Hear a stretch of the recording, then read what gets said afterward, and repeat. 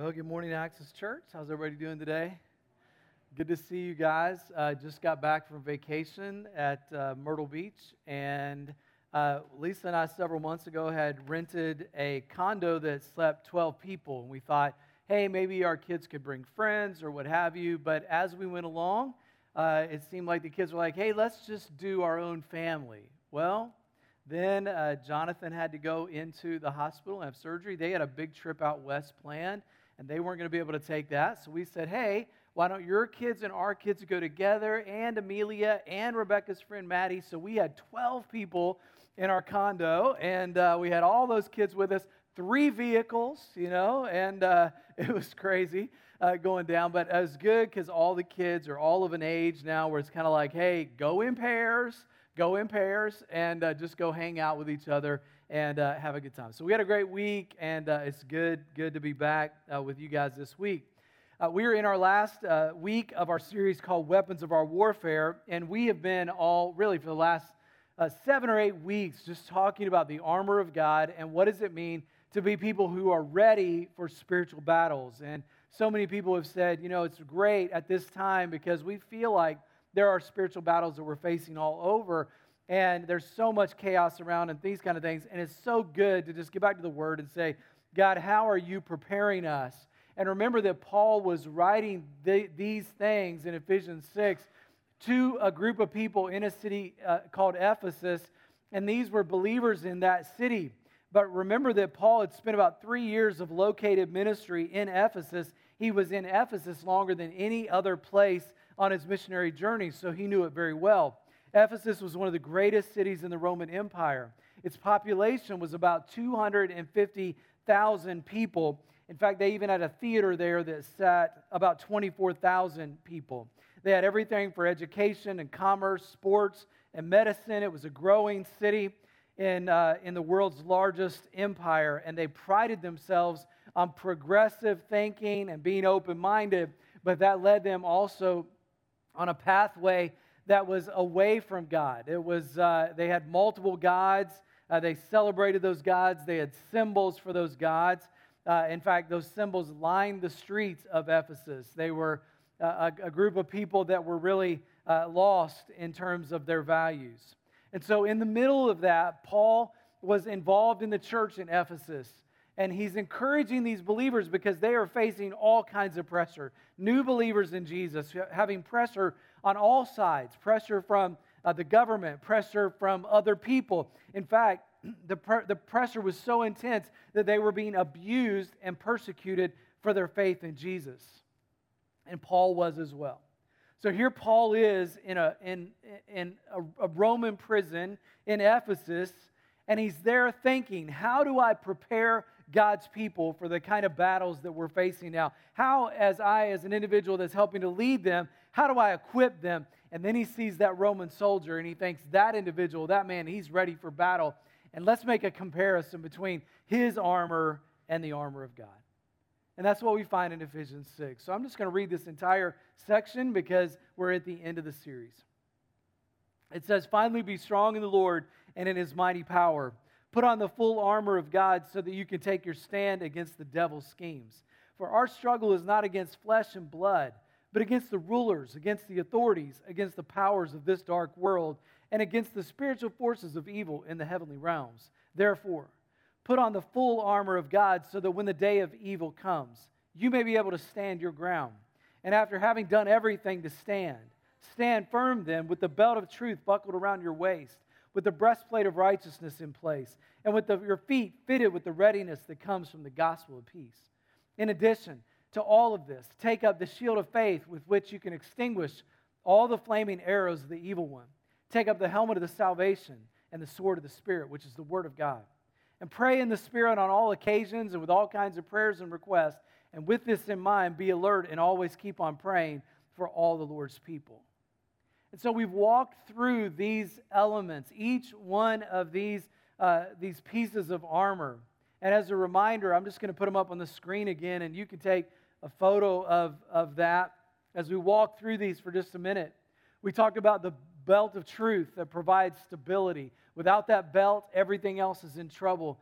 And in our culture where truth is relative and it seems like everybody just has their own thought, and we don't really know what truth is. We need the truth of God to be our stability. And then we talked about the breastplate of righteousness, which preserves vitality. It protects all those vital organs, all the things that are the most important. And that righteousness is not something you have to create. It's a righteousness that comes from Christ, and in Him there is no condemnation for those who are in Him.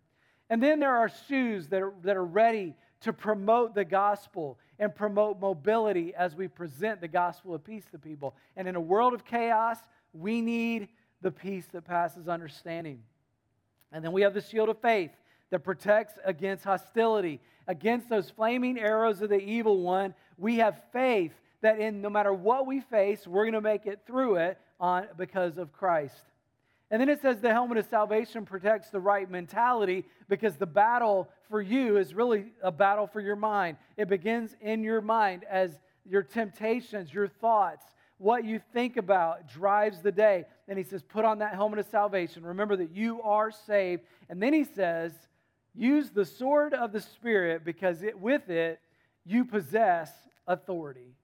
And today, that's what we're going to talk about. We're going to talk about all of these things again as we review them, but we're going to talk about the sword of the Spirit. Now, the sword is the soldier's offensive weapon. If you look back at all the other pieces of armor, they're all defensive.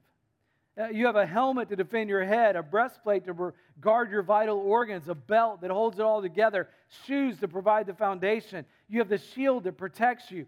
But friends, you and I need those defensive weapons. Why? Because in John chapter 10, verse 10, it says we have an enemy. And it says that enemy does what? He seeks to steal and kill and destroy. That is what he is bent on. We have an enemy. We need to know our foe. But we shouldn't walk around as people who are defeated. We are victorious people in Christ. We know that Christ is victorious through His resurrection. We know that the church is victorious. But we do need to be prepared for our foe. Because why? Because he lies to us. He lies to us about who we are. He says, you're not able, you're not worthy.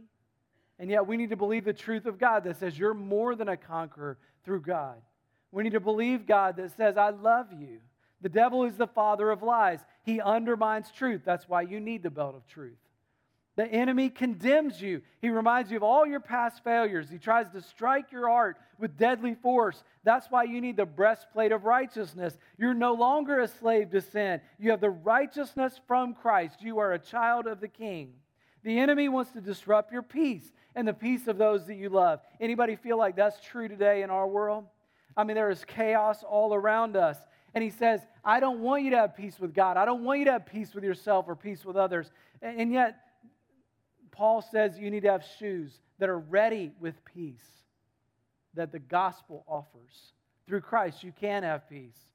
The enemy wants to throw arrows at you. He wants to attack you. He wants to throw temptations and trials at you. That's why you need the shield of faith, so that you're prepared for those attacks. No matter what happens in this life, you can have faith that God has got you.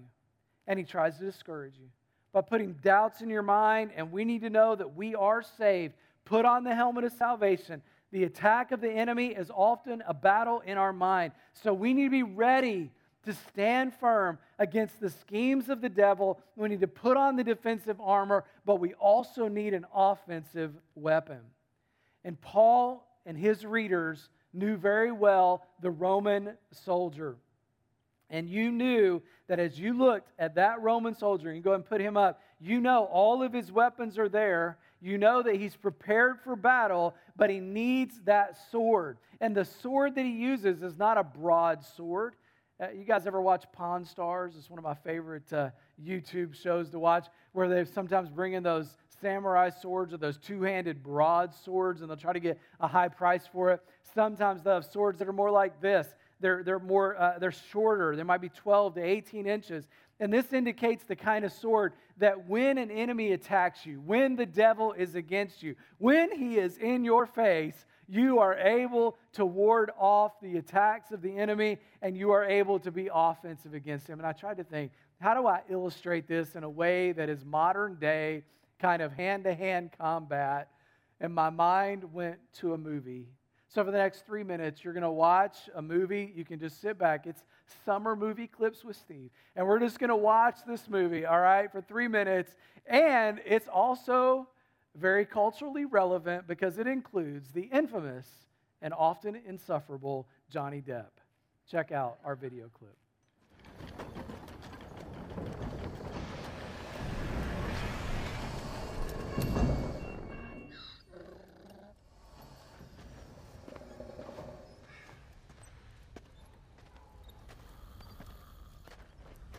Right where I left you.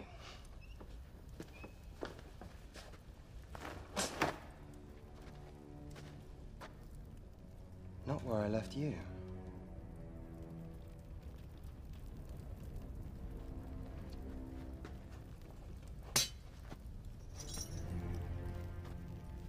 You're the one they're hunting. The pirate. You seem somewhat familiar. Have I threatened you before? I make a point of avoiding familiarity with pirates. Ah.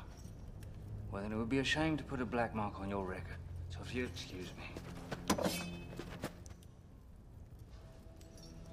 Do you think this wise, boy? Crossing blades with a pirate? You threatened Miss Swan. Only a little.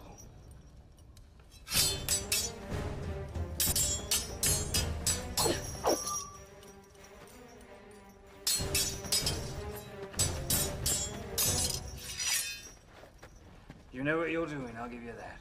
Excellent form. But how's your footwork? If I step here, very good. And now I step again.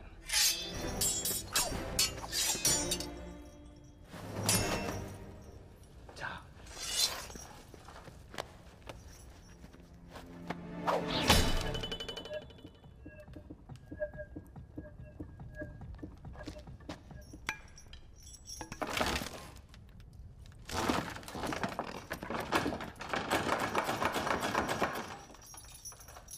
That is a wonderful trick. Except once again, you are between me and my way out. And now, you have no weapon.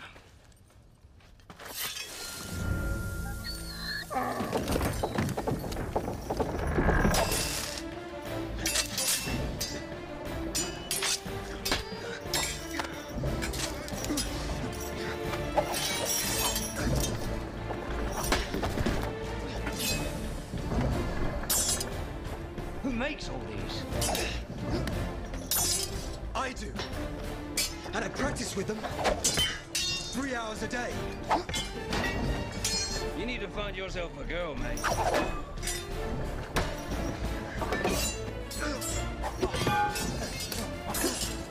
Or perhaps the reason you practice 3 hours a day is that you already found one and are otherwise incapable of wooing said strumpet. I practice 3 hours a day so that when I meet a pirate, I can kill it. I like that because there's so much in that obviously my devil image here is Johnny Depp. Don't read into that. But anyway, so they're fighting one another, and Will says, I make it a point to avoid pirates. And then Johnny later says, where do you have all these weapons? And you can't fight without a weapon. And then suddenly Will has this weapon, and he says, I practice with it 3 hours a day. Notice that when he is attacked, he has a weapon that comes against him, and he fights with his own weapon. He stands against him, says, I practice so that when I face a pirate, I can kill him. And I like that because the Apostle Paul says that when you are fighting an enemy, when you are facing an enemy, you have to have a sword. You have to be ready to attack, to avoid the enemy, but then when the enemy comes against you, to be ready. And in order to attack him, you have to know the Word of God. You have to practice with the sword of the Spirit. And the Bible says the Word of God is our offensive weapon against the schemes of the enemy. And the best way to see this illustrated is in Jesus himself, when after he had fasted and prayed for 40 days in the wilderness, the devil approached him and came to him and tempted him 3 different times. And the first thing he said was, you need to turn these stones into bread because I know you're hungry. And Jesus just said, "It is written, man does not live by bread alone." In other words, he uses the word of God as the sword of the Spirit to counterattack the enemy. But then the devil masterfully says, well, if you can quote the Bible, I can quote the Bible. He knows the word as well. He just doesn't use it. In fact, he misuses it, and he misstates Psalm 91 when he says to Jesus, "Jump off this temple and the angels will save you." And Jesus said, "You're absolutely wrong. You've misquoted it. And let me say something else to you. It is written, you shall not put the Lord your God to the test." And a third time, the devil comes back and he takes him to the highest mountain and says, "I'll give you all the kingdoms of the world." In other words, you don't have to die for people. I'll just give you all the people. And Jesus once again said, "Be gone, Satan, for it is written, you shall worship the Lord your God, and only him shall you worship." So the way that Jesus fought the enemy off was to have the offensive weapon of the Word of God. That's how Jesus dealt with temptation, and that's how we deal with the enemy.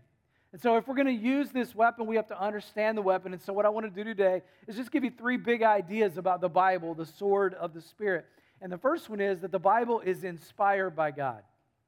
Friends, God, this is His Word. He gave the Word to us. He wants us to know Him, and He wants us to know how to stand firm in the faith. 2 Timothy chapter 3 says that all Scripture is God-breathed. And while the writers of the text use their own style and their own rhetoric and their own memory, God guided them to the truth, and He guided the events as well so that we would know the story of God and His redemption of mankind. 2 Peter chapter 1 verse 21 said, "Prophecy never had its origin in the will of man, but men spoke from God as they were carried along by the Holy Spirit." You have to understand that when you hold the Bible and when you read it, you have the most unique book in all of human history. It's not just one book, it's 66 books. It's a library written by 40 different authors over a period of 1,500 years. It began to be written about 1400 BC, and the last book was written about 100 AD. And those authors were from every walk of life: kings and peasants, philosophers and fishermen, poets and statesmen, scholars.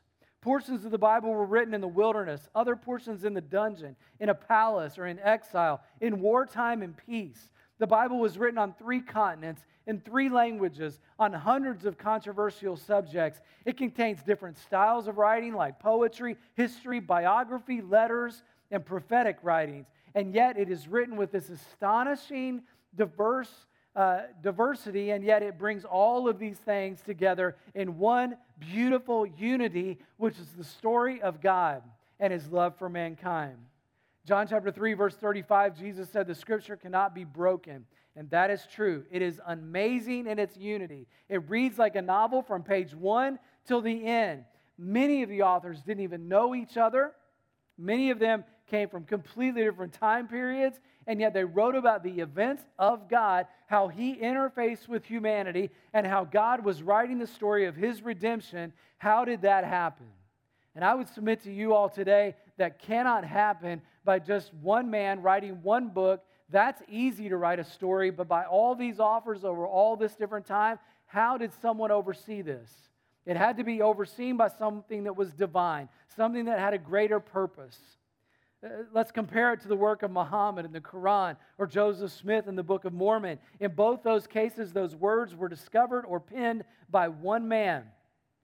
In a book called All About the Bible, Sidney Collette calls Professor M. Monteiro Williams, quotes him and says, "Pile them, if you will, on the left side of your study table, all the Eastern books, and place your Holy Bible on the right side, all by itself, all alone, with a wide gap between them. For there is a gulf between it and the so-called sacred books of the East, which severs it one from the other, utterly, hopelessly, and forever.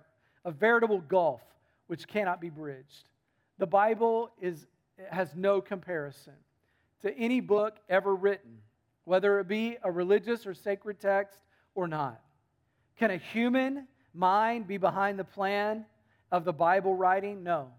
The great span of time rules that out. No human could have supervised a 1,500-year project to make sure that the story was consistent.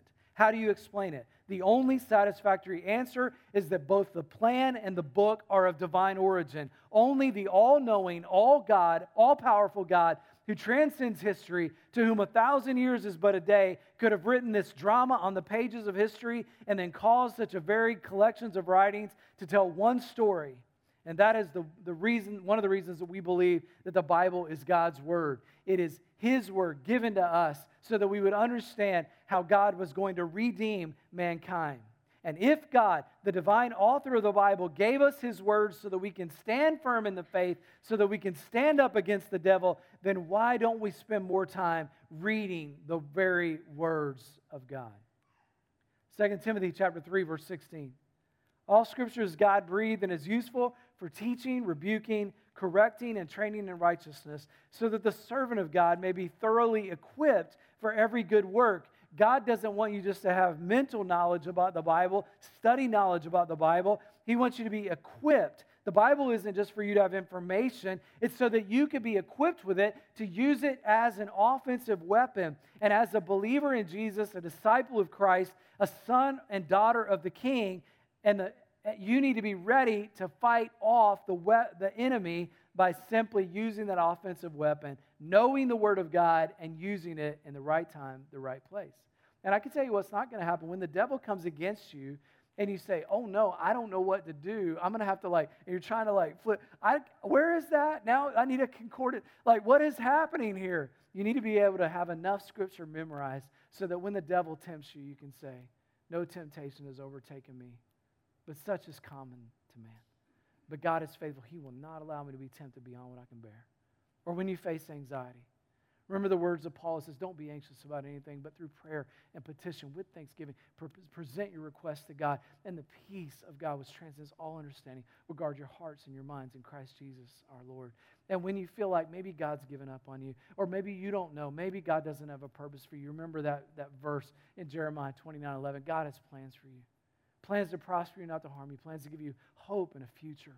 Or you remember the verse that Paul says, where he says that he has a good work, that work is going to be finished in you, that He's going to carry on that good work to completion. Or when you're weak, you remember the Bible says that when you're weak, He's strong. Or when you're dealing with maybe I just don't feel like I've got another ounce of strength in me. You can remember where Paul said that through Christ I can do all things who gives me strength. Whatever it is that you face in this life, you have to know enough of the Scripture so that it is in you, so that you can give it in those moments when you need it the most. God wants you to be thoroughly equipped so that you can fend off and then fight against the schemes of the enemy. The Bible is inspired by God. Number 2, it is the authority for our life. God has given us the Word of God, and if it comes from God, then it is authority in our lives. It means that when we open the Bible, we're not just reading a human book. His Word is powerful and it is authoritative. Just like one of our statements of faith at Access Church says, the Scriptures serve as our final authority of faith and practice. All matters of faith and practice. That's why when we present the Word of God, me or Josh or Andrew or anybody who's teaching, what we want to do is just present the Word of God to you. And just say, that's why we use so much Scripture. You guys know that because it doesn't matter what my opinion is. The Bible says that Josh, me, Andrew, others, we're all cracked vessels. We're imperfect. We have holes in us. And yet we're just here to try to pour out the Scripture onto people so that they understand and so that we understand what is it that God wants for our life. What does the Word of God say in this situation? And the Bible has authority for us. It means we yield to the Scripture. We don't want the Scripture to yield to us. We want to yield to the Scripture. 1 Thessalonians 4:2 says, you know what instruction we gave you by the authority of the Lord Jesus. Paul says the words that he writes are given by the authority of the Lord Jesus. I may have told you that story before about the ships that were assigned to training exercises, and the captain noticed a light, and his ship was on a collision course with the other ship, and the captain called to the signalman. He said, signal that ship, we're on a collision course, advise you to change course 20 degrees. Back came the signal, advisable for you to change course 20 degrees. The captain was starting to get mad. He said, you send this, I'm the captain, change your course 20 degrees. They sent back a message, I'm seaman second class, you better change your course 20 degrees. And by that time, the captain was furious. He spat out, I'm a battleship. Change your course 20 degrees. Back came the flashing light. I'm a lighthouse. Change your course 20 degrees. And guess what? The captain changed his course. And I guess so. Why? Because the lighthouse was stable. The lighthouse was warning of danger. The lighthouse said, I have authority here. The lighthouse said, I'm the one that's going to be the one that's directing the course for your life. And listen, the Bible says about itself that it is like a light. It is like a lamp to our feet, a light to our course. And so when we move forward, we don't expect that the Bible is somehow going to bend to our wills or wishes, or just because our culture has changed, that somehow we're going to change the Bible. Instead, we say, what does the Bible say? It has been good enough for all of these generations, guiding and leading and directing. And we don't always get it right, but the Bible gives us that source of authority in our life so that we know that no matter what happens in our life, we have that stable light to direct us. The Word of God is not just some distant thing. It is our offensive weapon given to us so that we can claim authority and speak life into real situations in our workplaces, our relationships, our marriages, our finances, and the way that we live our lives. The Bible has authority in our life. And that's why we always use the Bible as our teaching guide. And number 3, the Word of God is living and active. I love what Hebrews 4:12 says.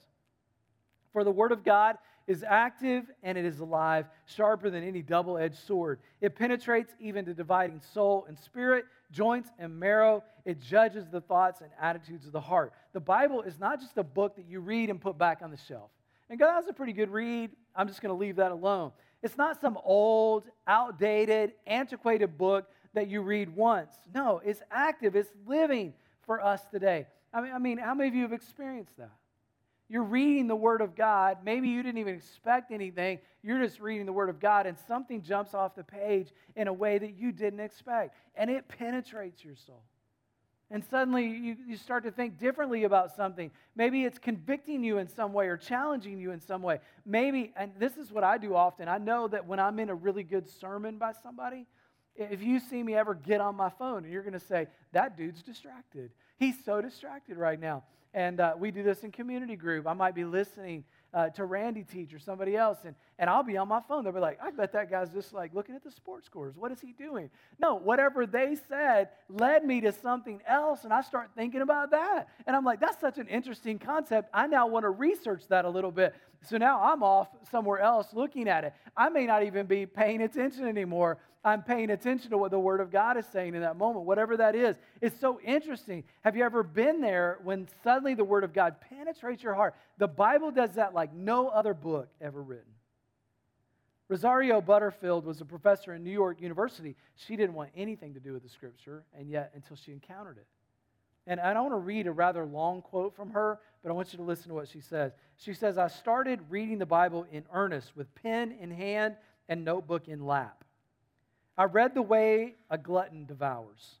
I started to read the Bible the way that I was trained to read a book, examining its textual authority, authorship, canonicity, and internal hermeneutics. I read the Bible like that the first year, arguing with its gender politics, its statements about slavery, but I kept reading it. Slowly over time, the Bible started to take on a life and meaning that startled me. Some of my well-worn paradigms no longer stuck. As I studied the Bible, I found answers to my initial accusations. I delved into its canonicity, its hermeneutics, and its opposing theological approaches. My PhD training ably prepared me to know what a book says, to assess the integrity of its textual history and canonicity, and to make a call about its authority.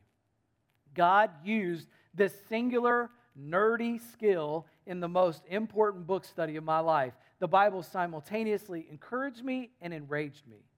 After years and years of this, something happened. The Bible got to be bigger inside me than it overflowed into my world. I fought against it with all my might.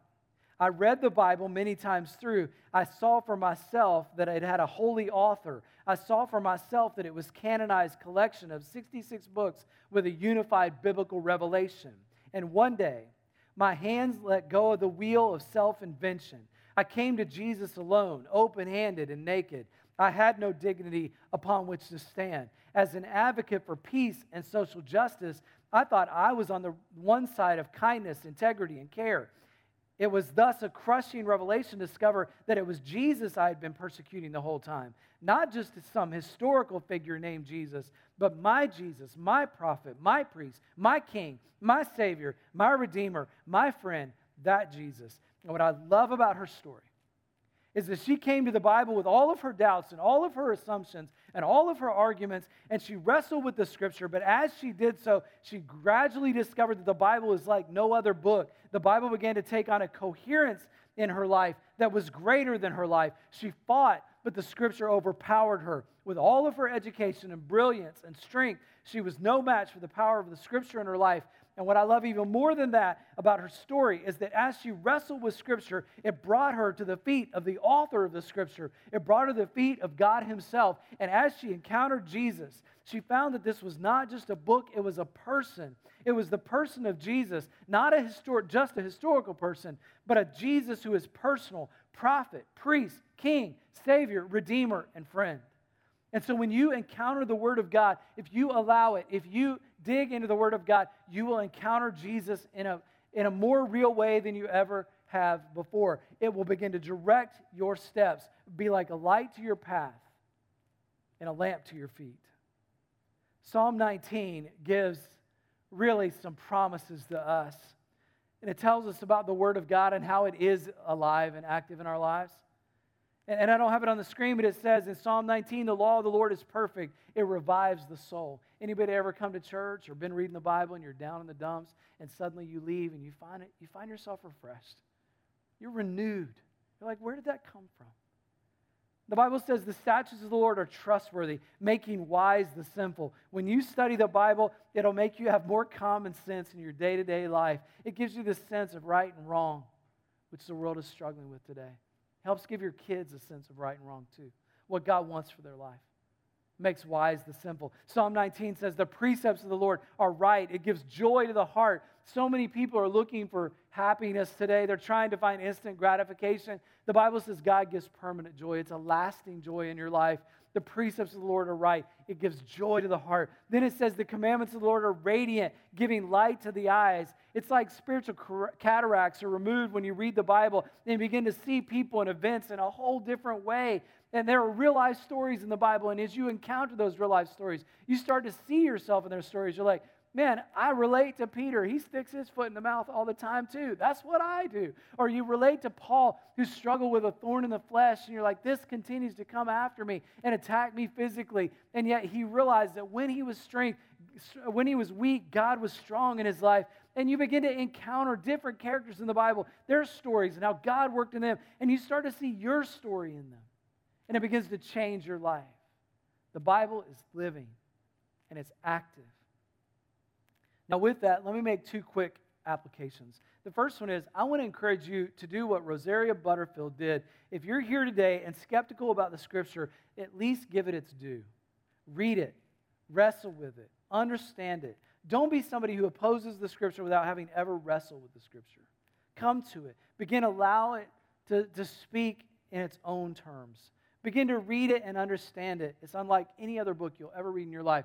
And even if you come to it and you've come to it 100 times before, go back to it again. Get back in the habit of reading the Scripture. Secondly, as a church, we always want to make a big deal about the Bible.